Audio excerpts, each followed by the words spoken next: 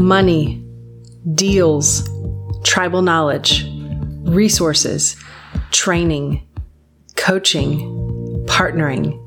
We are Texas's largest real estate investor association at texasstarterkit.com. My name is Shanoa Grove. Welcome to the show. So today's tip of the week, what hospital gowns have in common with one-page contracts. Yeah, think about that. So how many of you guys are right now using a one-page contract?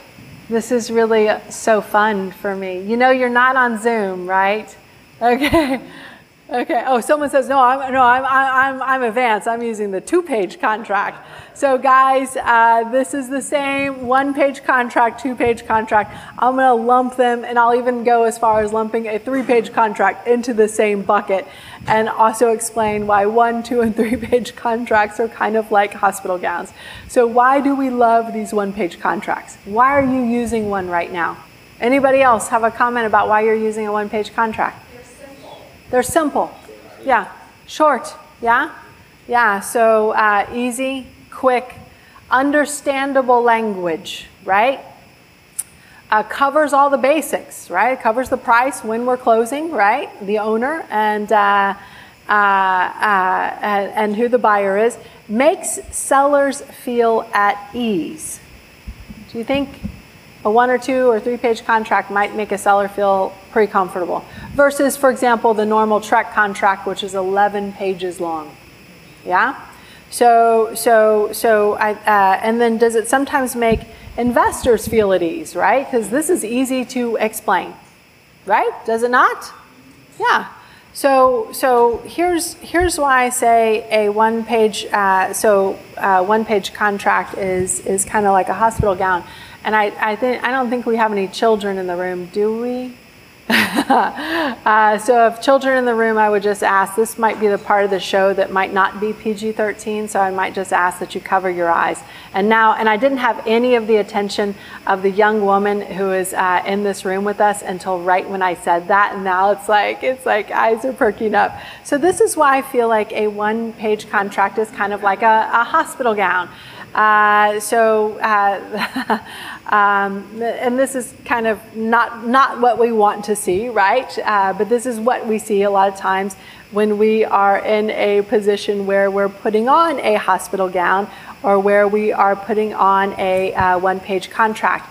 He's headed to the ICU. Ha ha! This side sort of got it. This side's maybe still thinking about it. I don't know. Yeah, so he's headed to ICU. All right, anyway. So the 1-page contract, how it equals a hospital gown. The 1-page contract covers us mostly, right? Except for the parts that really count, right? Hospital gowns leave us feeling a little vulnerable. I don't know if any of you guys have ever put one on. A little vulnerable, a little uncovered, a little embarrassed, a little exposed, undignified, maybe like an idiot. And then they're never like super stylish either, right? And the material's like not that like 300 thread count cotton, no, right? But the problem is they can lead to traumatic experiences in public. And by that I mean traumatic experiences when you take one of these 1 or 2-page contracts to a title company. What's the title company going to say when you drop that off?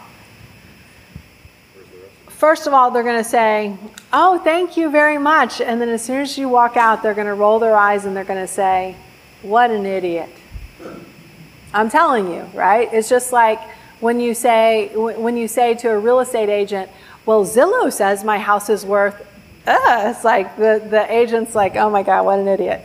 So these are the things that will happen. So what the issue is that when you put one of these on, when you use one of these 1 or 2-page contracts, you may not even realize where you are exposed because, again, that gap point is behind you.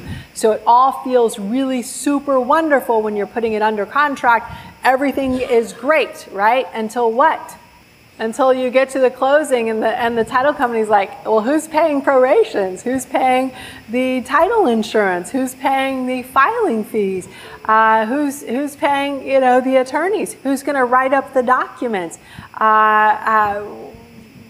what happens if, and so what I love about the TREC contract is there is something that the TREC contract has. I call it the OSHIT clause, okay? So this is the clause that is in there that everyone asks for, you know, because I have to unscramble a lot of people's eggs when they mess something up in their real estate investing. So people will come to me and they say, I have this problem with this contract, and I'll say, well, let me look at the contract. So there are several sections in there that go through what happens when someone doesn't perform, goes through what happens when, I don't know, a hurricane hits and the house gets flooded, right? Which never happens here. The problem is you don't realize that you're in trouble until something, you know, happens, right? And then when something happens, you realize exactly how much trouble you are actually in. So in that case, you may not realize it until it might be too late. So that's why I want you guys to know it might sound attractive, right? It might feel simple and easy, but at the end, it might punch you in the face or leave you exposed in the back. And again, you may not know it right until the very end. Now, for the TREC contract, what I love about it is, number one, is the standard contract, right? So it's written by a broker attorney committee. They get together, they update it about once every 12 to 18 months. It goes through all of the case law. Every time they update it, it's updated based on what's happened in terms of people suing each other, right? It is equally unbiased. It's not biased towards the seller. It is not biased towards the buyer. It covers all of the things that you want to make sure that you're covered on. And it's the same cost as what you might get online. It is a free document. And the title companies will love you when you hand that to them, because it gives them all of the instructions that they need to produce the HUD, the closing disclosure document, the promissory note, the deed of trust, and the general warranty deed, plus all of the other papers and disclosures that are part of that. And of course, it's easy to access online. So if you've never pulled it, never looked at it, just Google TREC, T-R-E-C. Once you get there, you'll just click on forms, you'll click on popular, and one of the most popular forms that you'll find there is that TREC 124 residential contract. Now, if you're thinking, well, what if I want, to do something other than a 1-4 residential, right? No worries, TREC has you covered for unimproved property, raw land, condos, farm and ranch, and new build contracts. If you're looking for a commercial contract, you will have to be working with a realtor to be able to access that through the Texas Association of Realtor forms, but those are also available and done as well. Now, there is, I know, some intimidation and some overwhelm factor when it comes to that TREC contract. I did a little count before I came here today because I wanted to just dork out a little bit, but there are 51 blanks. There are 49 check boxes. There's 8 initials for the seller, 8 initials for the buyer, a signature section for the buyer, a signature section for the seller, a whole page that's specifically devoted to brokers, and a whole page that's specifically devoted to the title company, okay? But the good news that I have to share with you today, as my pastor always says, is it's kind of like Mad Libs.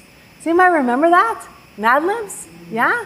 They give you context clues, right? Star Wars is an adjective, noun of adjective versus evil in a noun place far away. There are adjective battles, right? So it gives you context clues like seller.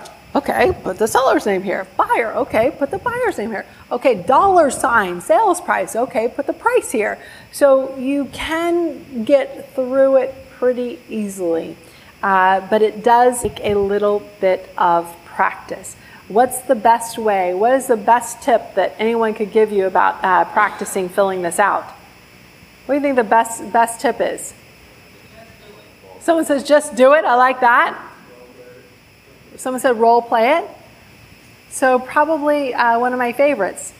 Sell your own house to your LLC.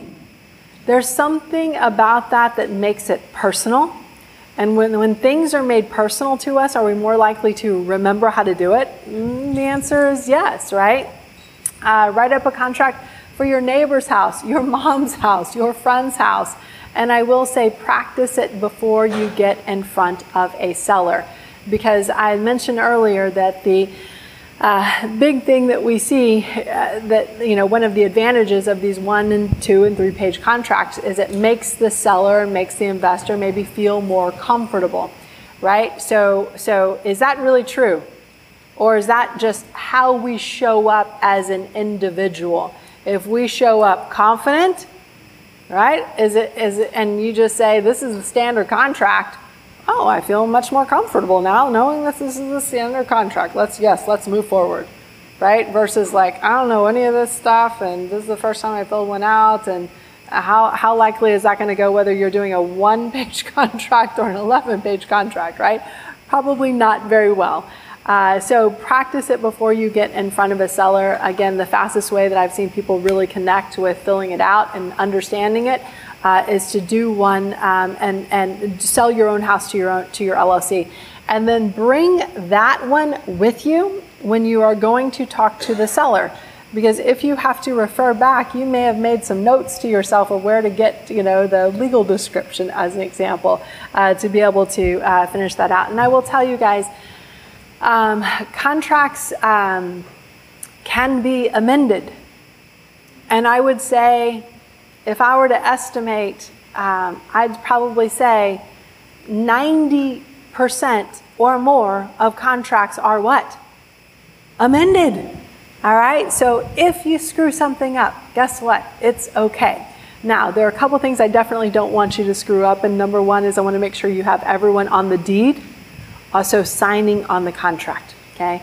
Because if you don't, you have something that's called an unenforceable contract, which means that if someone later comes up behind you and puts it under contract and has both sellers on there, guess what? You're gone, okay? So that's something important. I mean, there's several important items on there as well in terms of getting earnest money, option money, and the contract to the title company in a certain amount of time as well. But those are some things that are actually covered in the contract. So let's all agree. Let's not bear all. Let's all agree. Let's get fully covered. So as enticing as it is to use that 1, 2, or 3-page contract, please instead grab the TREC contract. That's the best way to be able to make sure that you are fully covered. So was this helpful to you guys who are thinking about maybe using something different? I know the realtors in the room are already on board with that. It's an easy sale to them. In fact, we have to, as realtors, use that form. But for those of you guys who are just getting started, I want to make sure that doesn't intimidate you. And I want to make sure that you are fully covered. So for us, as part of Texas REIAs, we learned a long time ago that the more resourced you are, the more knowledgeable you are in terms of your network, your knowledge, the more successful you will be as a real estate investor. And sometimes, when you go to YouTube University and they tell you just use a 1-page contract, they're trying to make it easy for you, but sometimes taking the easy way out is not really taking the best way out.